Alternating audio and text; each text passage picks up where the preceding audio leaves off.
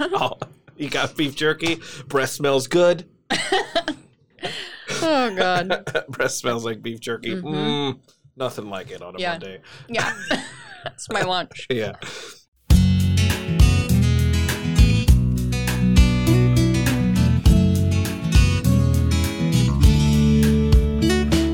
Hi, everyone, and welcome to Angel Talk, Reflections of an Ambitious Angel Mom. My name is Philip Kerrigan. I'm the Executive Director of Raise for Rowan.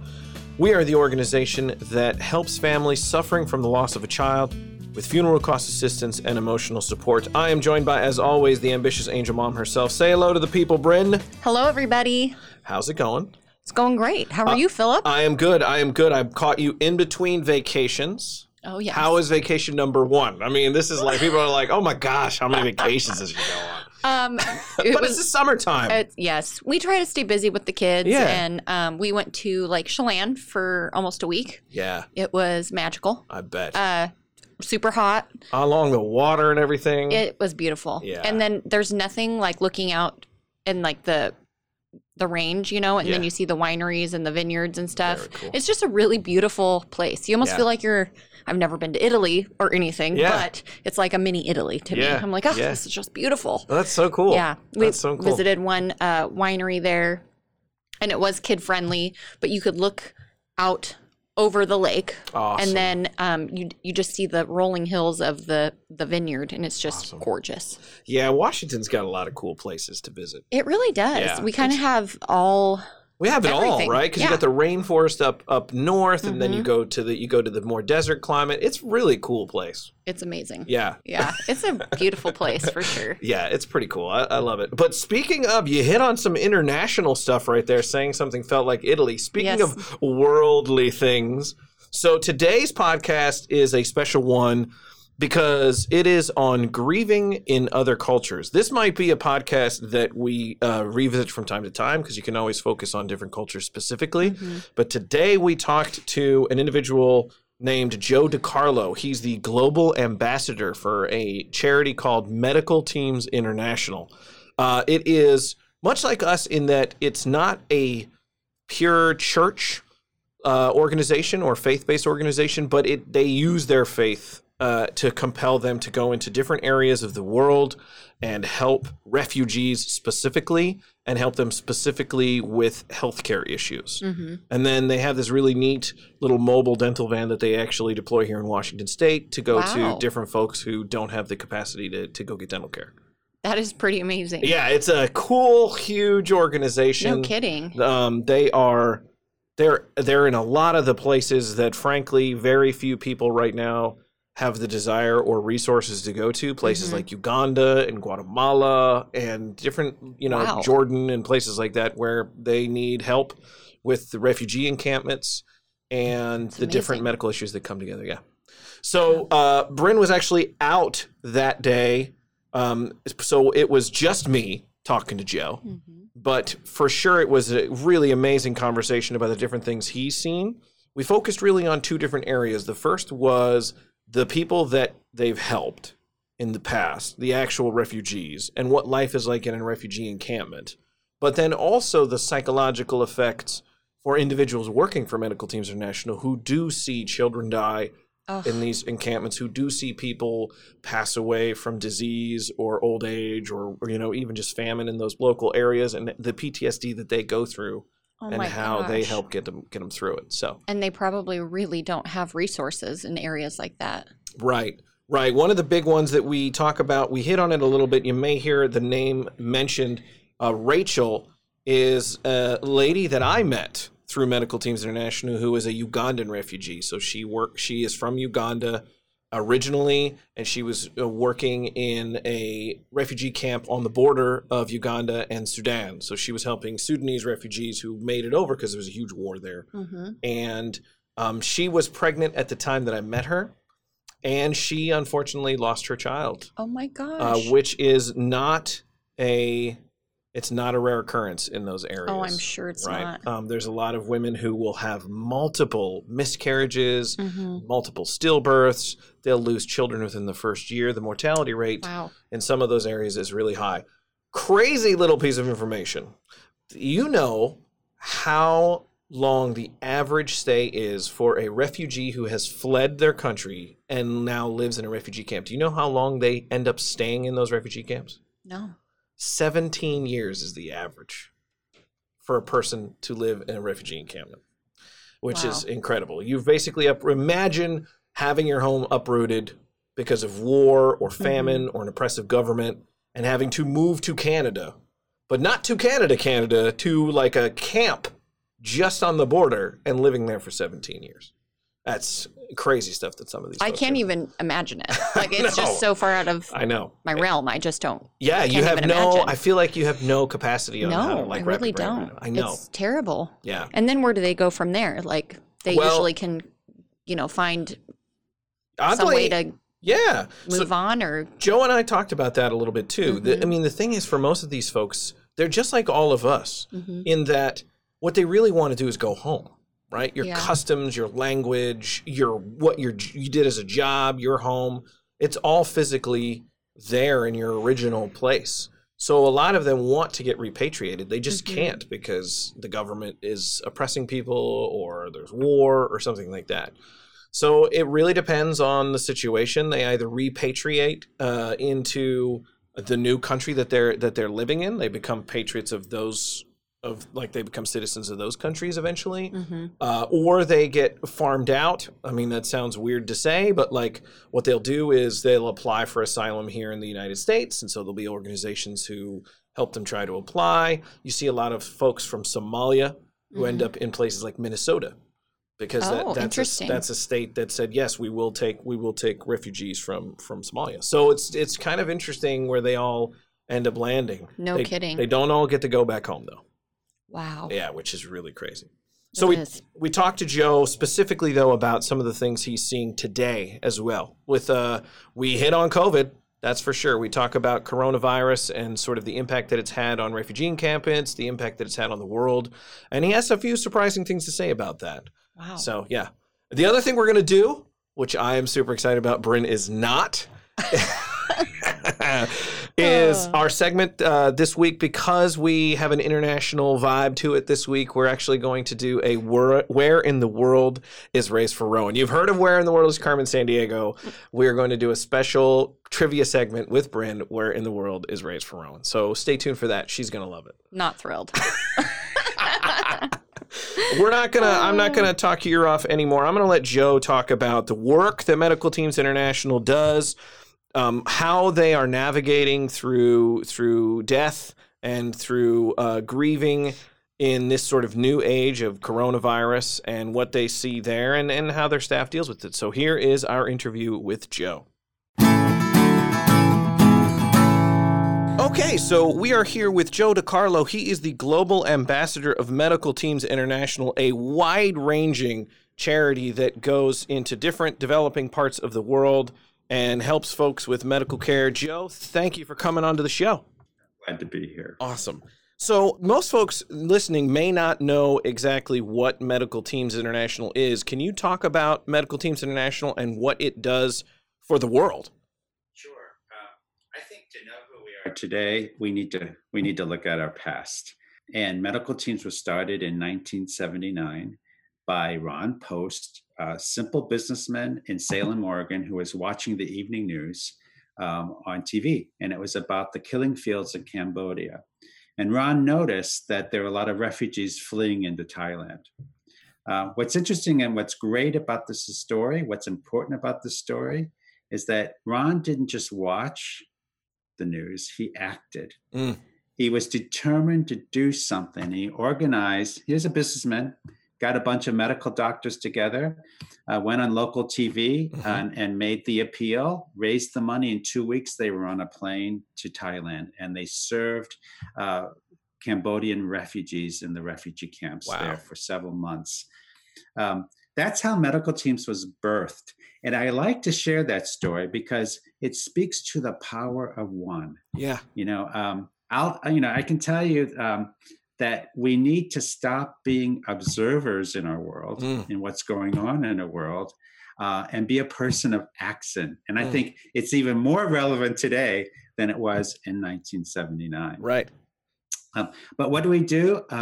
We stay true to our roots. And when there's a disaster in the world, it could be a man-made disaster like war, which causes people to flee in a refugee situation, mm-hmm. or it could be a sudden disaster where it's an earthquake or a tsunami. Mm-hmm. But in each of those cases, when the health system has completely failed, let's say in an earthquake, the first thing we do is we provide direct medical care in a disaster. Mm-hmm. It's a sudden onset disaster, and people are dying of preventable causes simply because the health system is not up and running. Right.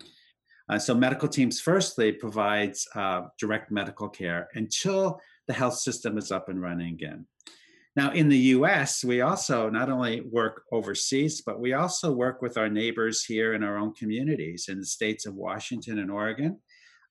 We have a U.S. program that provides free dental care to people who don't have access to care. We have 12 Winnebago vans that have 2 complete dental operatories in each one to provide care. So that's the first thing we do, direct care.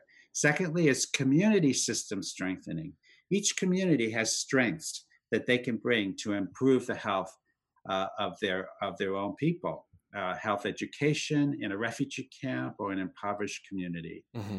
And this includes working with faith leaders in those communities because faith leaders, believe it or not, are the gatekeepers to how messages are going out to the community. Right.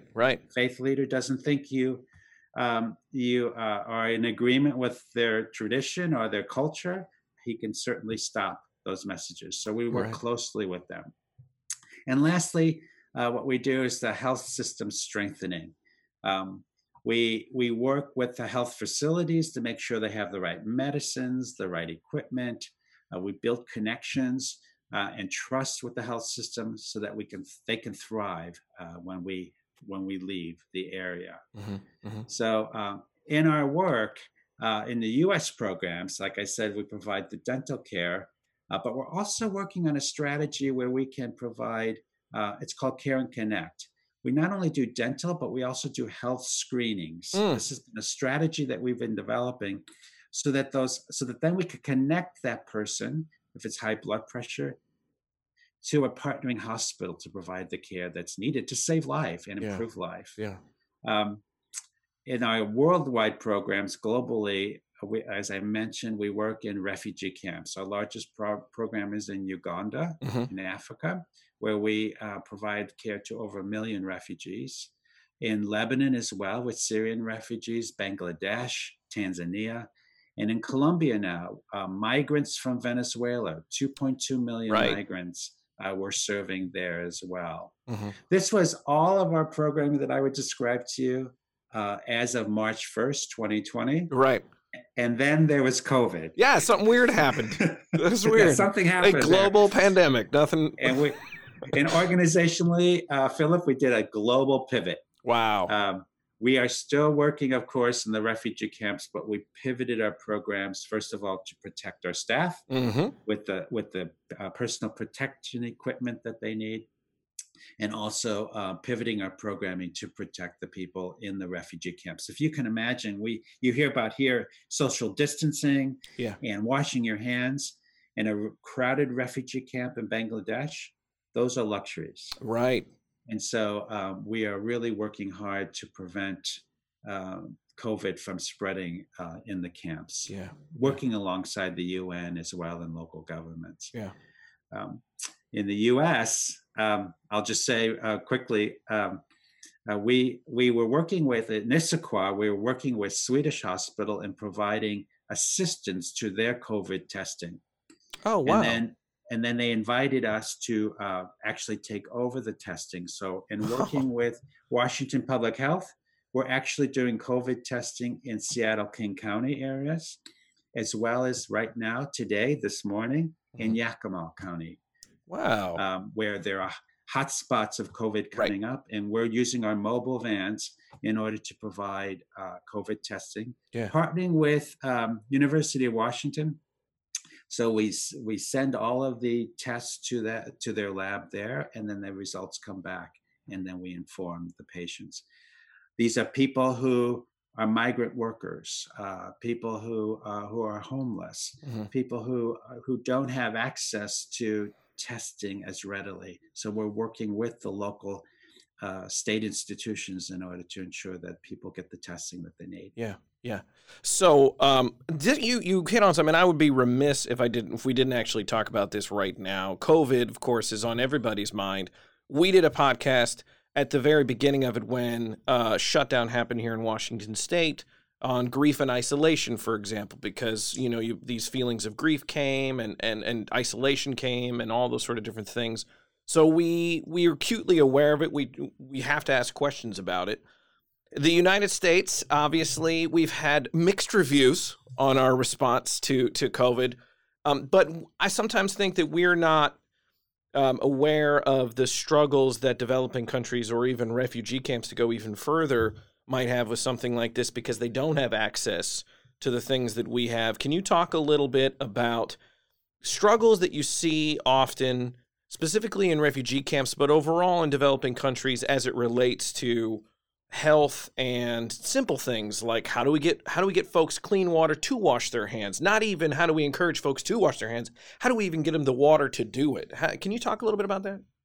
Yes, I think part of what we do as a community of humanitarian organizations is to make sure that there's a complementary package of services that are available to a population like a refugee camp. So in Bangladesh, for example, we're serving 160,000 people in the Rohingya refugees in Kuptapalang refugee camp there. And we provide the health systems, we provide the health facilities for the population. Others are providing water and sanitation, food security. And so we work together. We never do our work in isolation. It's always together with the local agencies, with the local government, if they're involved, as well as international agencies. So what we were asked to do in this refugee camp in Bangladesh, for example, is to transition one of our health facilities into a COVID isolation and treatment center. And so right now there are 71 COVID positive cases in this refugee camp. It's one of the largest refugee camps in the world. We're only serving a portion of that population, right? And so it's not so bad. And people, we do have a few cases in our treatment center. So while providing the health portion of the sector of the work, there are others that are dealing with the water and sanitation. But let me just share something that you may not have thought about. In Africa, Uganda, for example, where they face epidemics like cholera and they face epidemics like Ebola. Right. They did not wait. Uganda did not wait until COVID came into the country. They shut down immediately. And travel was not possible at all. Many of our staff are working in refugee camps during the week, and they were traveling home on the weekends. So they're staying in tents and they're staying in shared quarters during the week in the camp, but then going home. Yeah. However, when the shutdown occurred, they were not allowed to travel. Right. And this increased the stress level, right? The anxiety level. Of course, they could call their family on the phones, but this was something that we really needed to pay attention to. At medical teams, I've been working from home now for probably 18 weeks.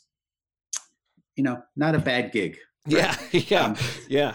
But in a refugee camp, when you're not sure how your family's doing, right, your staff, you just don't have the ability or the permission to travel, then it causes a lot of anxiety and the inability to do your work the best that you can. So these were some of the challenges that we face. One interesting thing too is we talk about contact tracing here in the U.S. That's a common phraseology in the developing world. So our staff in Uganda, I would say to them, well, we're not really used to contact tracing in the U.S. Right. And they're shocked. Yeah. Because we taught them what it was. Yeah. But they're really, we're becoming more unified in our understandings of development issues, and as Americans as well, and the challenges that we face caused by COVID, like a pandemic like this. So it appears that maybe something like Ebola, which is really, really can rip through an entire country, you think that may have actually helped prepare developing countries and refugee camps for some of what we're seeing today. They actually were on it a little bit faster. Yes, I think as a country like Uganda, they were better prepared than we were, frankly. Wow. Yeah, that's interesting. And because we don't think of the issue that way. I want to talk to you, though, a little bit, actually, personally. For you, personally, what made you get involved with Medical Teams International? Because I find it fascinating when folks get into an industry like this, which can take you to a lot of places, separate you from your family every once in a while. What was it about Medical Teams International that got you interested? I think for me, it helps me fulfill a life calling, and that is primarily serving others and serving those who are less advantaged, the disadvantaged, the forgotten, the marginalized. I believe that, everyone is created in the image of God, that everyone is important, and everyone deserves care. And so whether you're a neighbor here in the U.S. that doesn't have access to healthcare, or whether you're thousands and thousands of miles away in Africa, the important thing is that you have access to care, access to health. And so this has really been an opportunity to fulfill a life calling that I have. And I'm just so grateful for the opportunity. I've learned a lot from the people that I've served, actually. Yeah, I've learned a lot from the people at Medical Teams International that I've had a chance to talk to. It's such an awesome organization. You guys do incredible work. Where in the world is Raise for Rowan? Okay, I'm going to hide these now. I just looked. You can see them. Okay. All right. Good. With the answers. So, ladies and gentlemen, this is a new segment. Probably, I can't imagine this happening more than one time, but we'll see how this works. It's Where in the World is Raise for Rowan? Playing on the Where in the World is Carmen Cianigo. We are joined, so Bryn is obviously here. We are also joined by, say your name. Nikki Hanks. Our administrative director. You may remember her from Get to Know RFR, the Nikki edition. Nikki, welcome back. Thank you.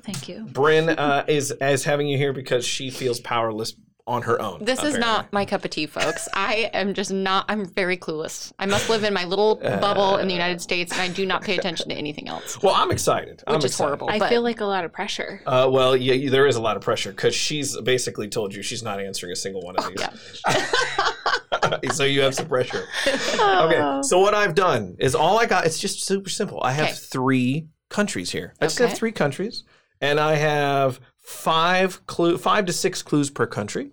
And then when you feel like you know the answer, you just say it out loud. Are you ready? This is very easy. Okay. Are you ready, Nikki? Ready. Okay. Here is country number 1. So, fact number 1 about country number 1. About 60% of the world's rainforests are located in this country. This country's soccer team has won the World Cup 5 times. One of the most famous statues in the world, Christ the Redeemer, overlooks one of its largest cities. And the main language of this South American country is Portuguese. Can I guess? Yes!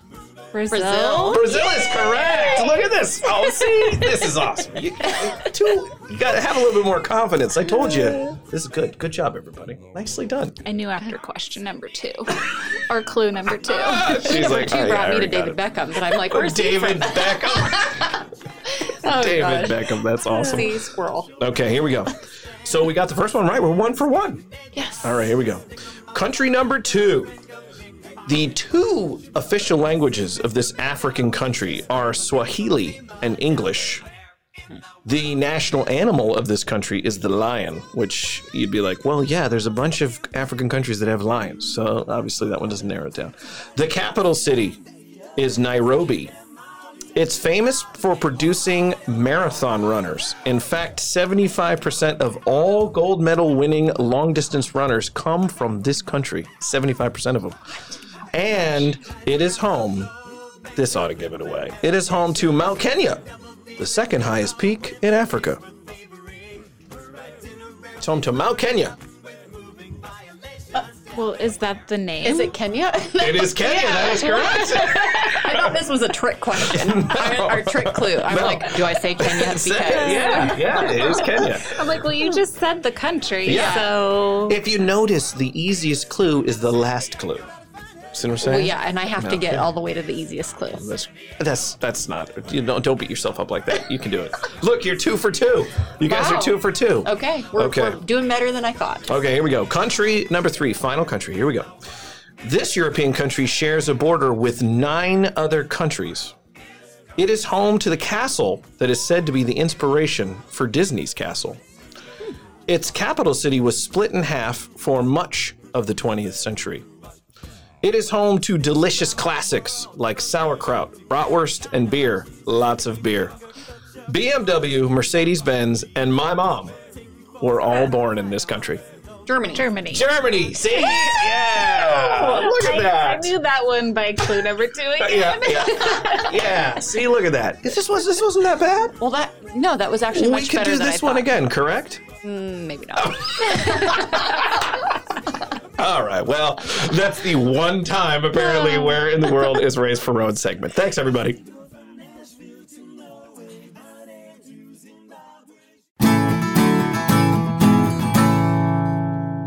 So this might be one of the last technical questions that I have, and then we'll get into more of how your staff kind of interact with the grief that they see on a daily basis. What are some of the toughest places right now in the world? The world is having trouble with COVID no matter what. But what are some of the places that maybe some of even our listeners don't know about that are some of the toughest places that Medical Teams International actually goes into? Yes, I would say in my 20-year history with medical teams, the toughest places have been countries like Yemen and Somalia. Wow. And Haiti, Afghanistan. And let me describe what I mean by a tough place. Mm-hmm. There are 3 criteria that we need in order to actually respond effectively. Okay. There needs to be the need, for one, to make sure that it's needs-based and nothing more than that. Mm-hmm. There's security in which to operate, and then the resources are there in order to operate. Places like Somalia, where the security is just too impossible. Yeah. And also, what makes it tough is also being overwhelmed by the need, particularly the needs of women and children, the mm-hmm. most vulnerable in society, and not having enough in order to respond. Yeah. So those are some of the areas that we've had the toughest situations. I mentioned Somalia. Haiti is another example where we have been operational there for many years, but we cannot get a foothold there because of the political situation in the country, right. and the dysfunction of the leadership just makes it impossible for us to even register in order to be operational. Yeah. And so those are some serious challenges that we face in our world. There are places, though, I believe we should be, and we're still looking to advance in those areas. Places like South Sudan, Iraq, and there are areas where I think we can make a difference in the health sector, and I believe we should be, and we're just growing into those areas. It strikes me that one of the common denominators between lots of the places you talked about is the length of time. They seem to be ongoing. Somalia, we've heard about since the 90s. Afghanistan, obviously, is America's longest running conflict zone. And then Haiti, of course, has also been one that we've heard about since the late 80s, early 90s. It's maybe the toughness of it is the fact that you can't ever seem to get stability. That's right. And in cases where you have displaced people, so we're seeing a lot of refugees in Uganda. We're seeing refugees. How many years refugees from Syria have been fleeing the country for their lives? Do you know the average stay of a refugee, according to the UNHCR, is 17 years? Wow. That's the average stay. So if we're looking at working in a refugee setting, we have to think long term. Yeah. Philip, I've been in a refugee camp in southwest Uganda, speaking with a woman from the Democratic Republic of Congo. Mm-hmm. And she said to me, I asked her, I said, what do you like most about being in this camp? And she said, I like being here because I can go to bed at night and not fear for my life. Wow. Then I said, what do you like least about this camp? And she said, I'm stateless. I have no passport. Yeah. She said, when I came here, I thought I would be here 3 months. Yeah. That was 19 years ago. Unbelievable. And that's a common story. Yeah. It's a common story. Yeah, I mean, these are folks without a home now. Folks without a home, and folks without a passport. And I imagine you have a lot of refugees who end up in these camps who probably would tell you more than anything, all they would really want is to go back home. They don't necessarily want to escape into another country that has different customs and values and language. They'd actually rather be home, but they just can't. You're exactly right. I mean, and they're not leaving the country for economic advantage. They're leaving the country because they're forced to leave. Yeah. And they have no choice. But you're right. They just want to go back to their lives and their homes that they were used to. Yeah. Let's talk a little bit about grieving and how some of these other cultures honor those who have passed. Can you give some examples of some unique funeral or memorial traditions that you've seen around the world that people may not know about? I can share some of my experiences. I first need to say, we need to, I can't generalize, or I want to avoid generalizations because people grieve and traditions are different depending on the situation. It's difficult to separate religious tradition and culture. In many countries around the world. Ours included. Ours is included, yes. Yeah. But what I would say is the role of the village leader or the faith leader is extremely important. Not only in everyday life, but at time of death and part of grieving. The leadership that is needed in those times for quick decisions and working with the family comes from the village leader, comes from the faith leader. And they often can be the same, but not always. And typically, if that is where the person who has passed away, that is where they are buried. They are brought to their home village.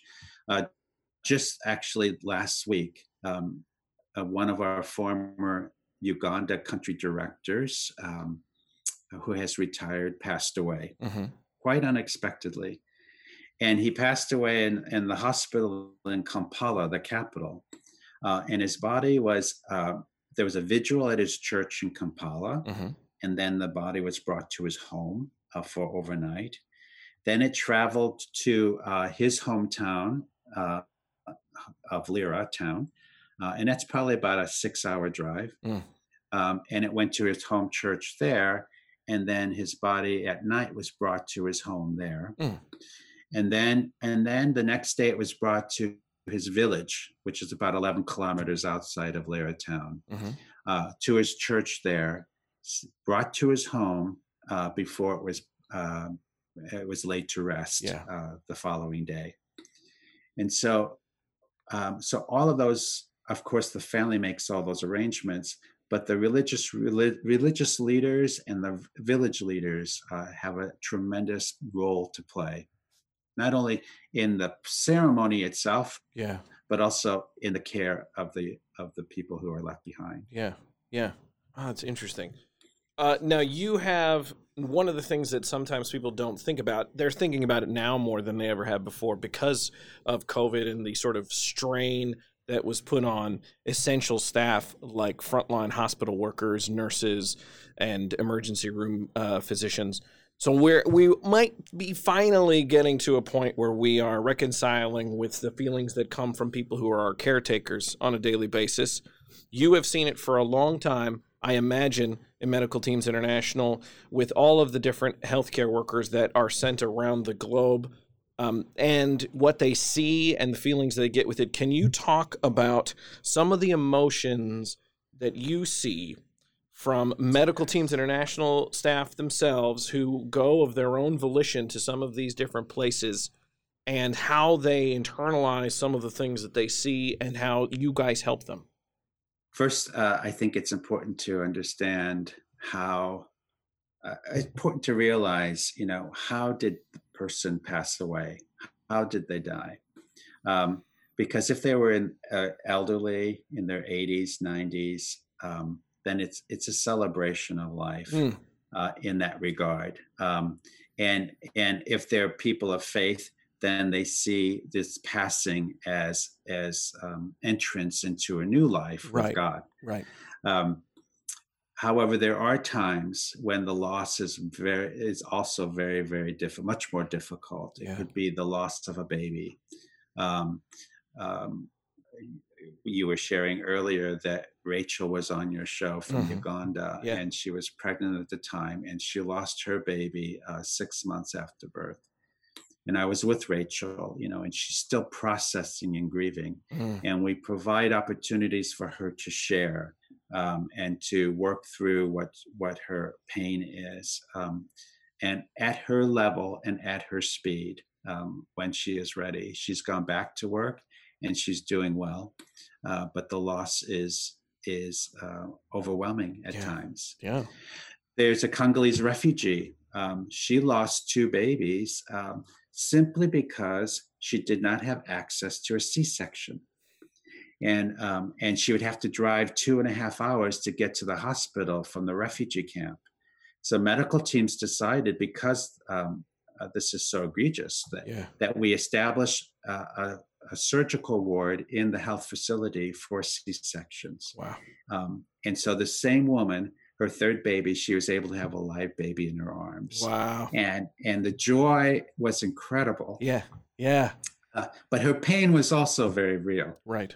At the loss of her children, because she knew that if she had had access to the right care, they would be alive today. Wow. And we know that too. And that's why we have to act and do something to prevent these preventable deaths. Yeah. So, then there are people, Syrian refugees, and I've sat with one woman, and she was from Aleppo, and she was in this tent in Lebanon, in a farm field in Lebanon, telling me the story that her husband told her to leave with the children, and he would be coming after her.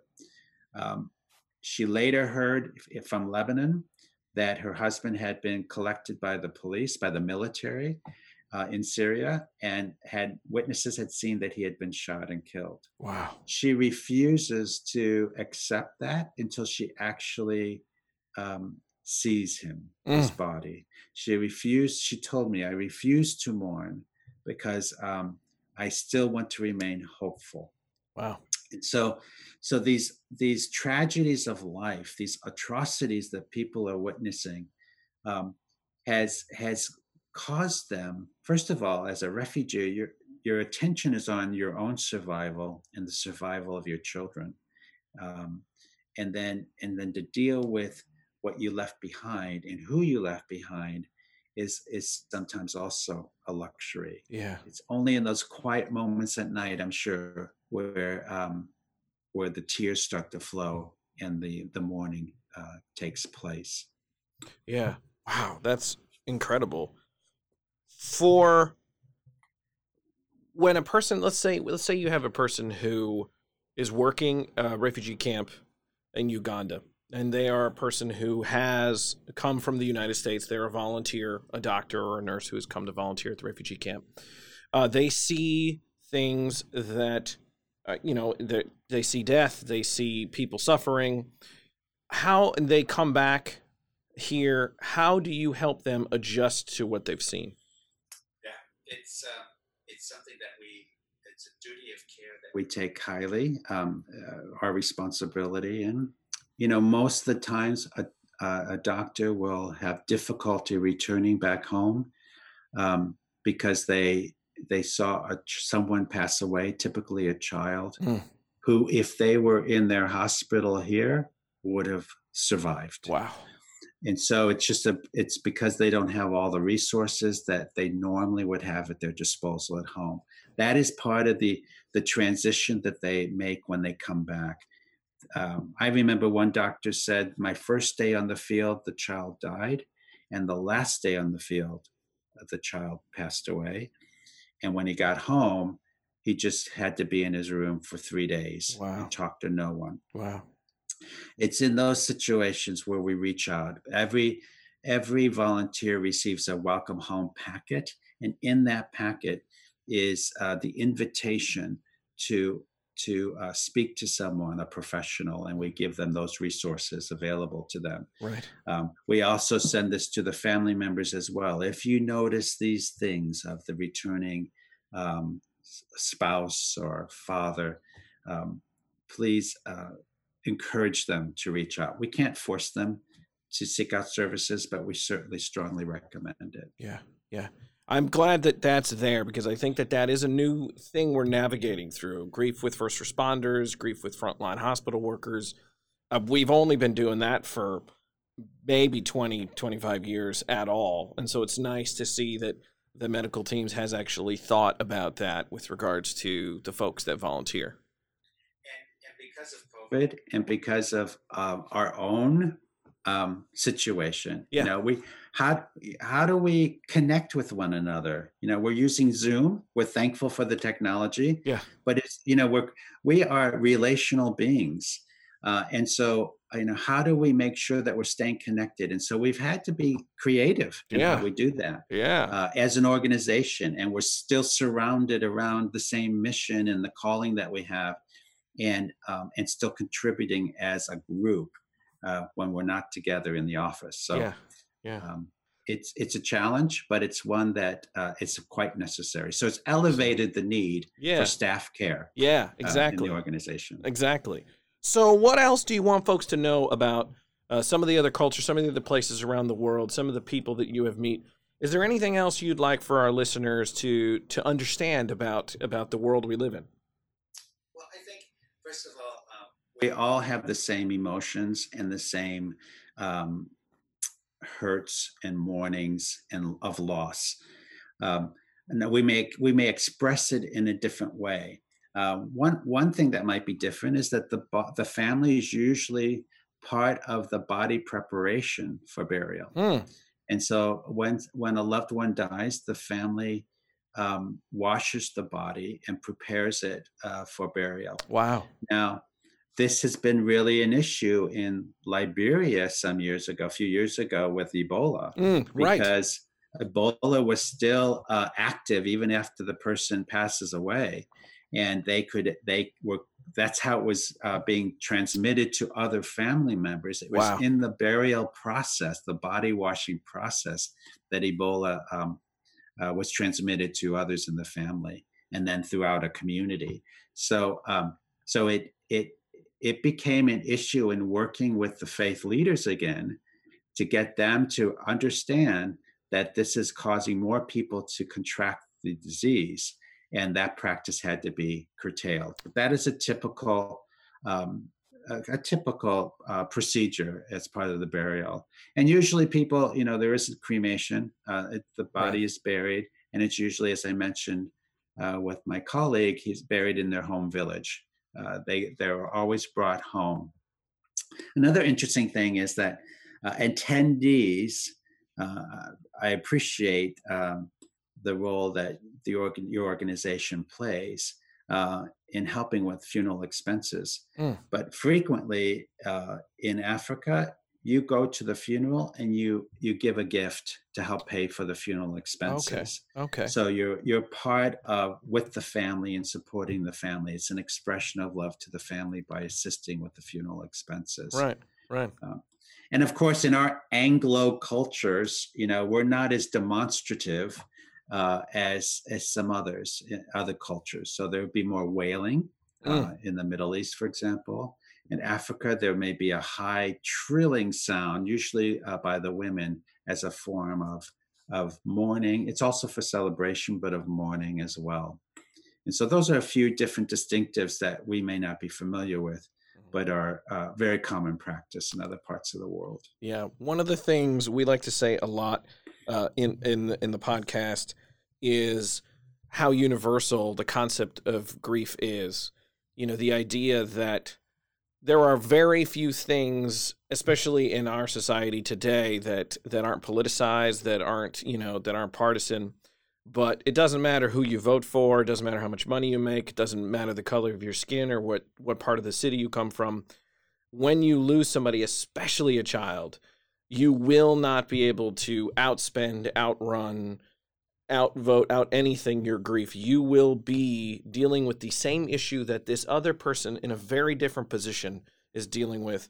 And that's what I love about being able to talk about this around the world, because I think what it does is it shrinks our world a bit to where we get to a point where we do realize that when you lose somebody, you're on the same playing field. You have the same feelings as somebody thousands of miles away. Yes, I mean, that's very true, Phil. And one of the things they said about medical teams, that we focus on the health systems and health of the individual, but we're looking not only at the physical health of the person, but the emotional and spiritual health as well. So it means, healing their brokenness. We're all broken, and healing the brokenness of whether it's their body or their spirit or their emotional brokenness. We want to be there with them to help them see it through that. Yeah, fantastic. So how can folks support Medical Teams International? What are some of the ways that people can continue to uplift your mission and help people around the world?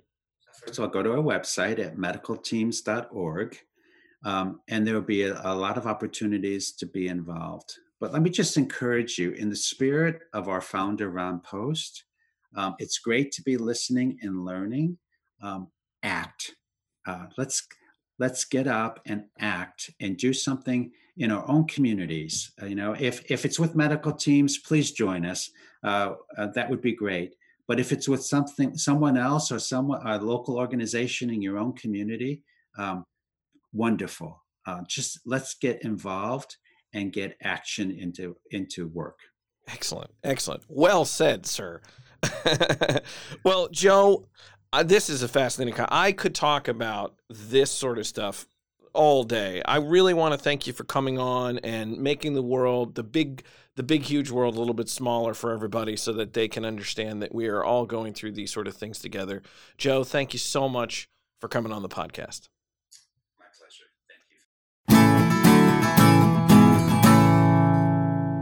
you. Okay, so that was our interview with Joe DiCarlo. He was a fascinating individual to talk to. As we kind of talked at the outset, the fact that folks will stay in those refugee encampments for essentially a generation of their family is pretty incredible.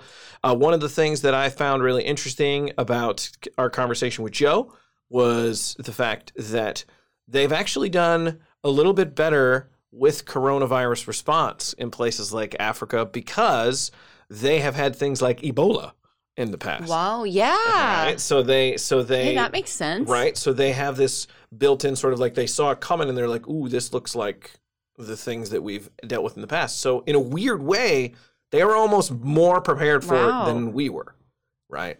Interesting. Yeah, so I found that one interesting. And then it was really neat to just hear him talk about, that Medical Teams International staff do cope with a lot of these things. They do have they do see a lot of trauma. And there is a sense sometimes that they feel a little helpless because they make it to these areas. They want to try and make a difference, and then they find themselves at a few points not being able to. And that's really hard for them to kind of wrap their brain around sometimes. Yeah. So, yeah. Really interesting conversation with him. I really love having when you can make your big world a little bit smaller. I always like that. That's pretty neat. Yeah, I like when that happens. To close out, we still have our endowment golf tournament. As far as we know, people, It's on. It's still going. It's still going. We are so excited to have our in-person event. I know. How pumped are you to have an in-person event this year? I mean, it's the only one. So let's make it big. I know. Go big or go home. Yeah, and we're really excited. We've got some new sponsors who've decided to come out, and actually they're going to have staff on their tee boxes and stuff like that. So that'll be really fun. We got a brand new putting contest we're going to do this year for folks. So if you haven't signed up already, please do so. We've got a really great lineup of teams. I think we're over 20 already. And Best Dress Award. So we are encouraging costumes, funky, funny, wigs, whatever you want to do, because we always like to have a good time and laugh. So go crazy this year, too, because it's the one time. Right. And we already have heard that we have a few teams that are excited to dress up and can't wait. So awesome. It's a good event. It's really fun. We always have good weather, so I hope that we will have good weather again. I know. And it's just super fun. Yeah, it's going to be really cool. So we invite everybody who hasn't had an opportunity, hop on the website, check it out. It's on raceforrowan.org, and you can take it from there, and you can get to our golf tournament. Yep. And then finally, we, as most folks know, we've alerted everybody. It's been on Facebook, those who signed up for it. We are moving the wine night to a virtual event. It'll look a little bit like our annual auction that ended up going virtual in April. It'll look a little bit like that. We will have some fun new stuff, though, as well. Mm-hmm. We'll be rolling out. It'll be a little fundraiser we do at the end of the year. It's on November 7th, which is a Saturday. And it'll kind of be the same sort of vibe that we've had in the past with these. And then hopefully, fingers crossed, we don't have to do any of that anymore. And then next year's dinner auction will be like an in-person thing, like everything's fine. Yep. So let's keep our fingers crossed on that one. Our collective fingers crossed. So that's it for today's show. We want to thank Joe DiCarlo, the Global Ambassador for Medical Teams International, coming on. We want to thank all of you for listening. Remember, if you haven't had an opportunity, share this with your friends, get them to subscribe, rate, and review our performance, because the more you do, the more we end up in other news feeds for other folks, and the more we can help. So thanks, everybody, for tuning in, and we'll talk to you next week. Thank you.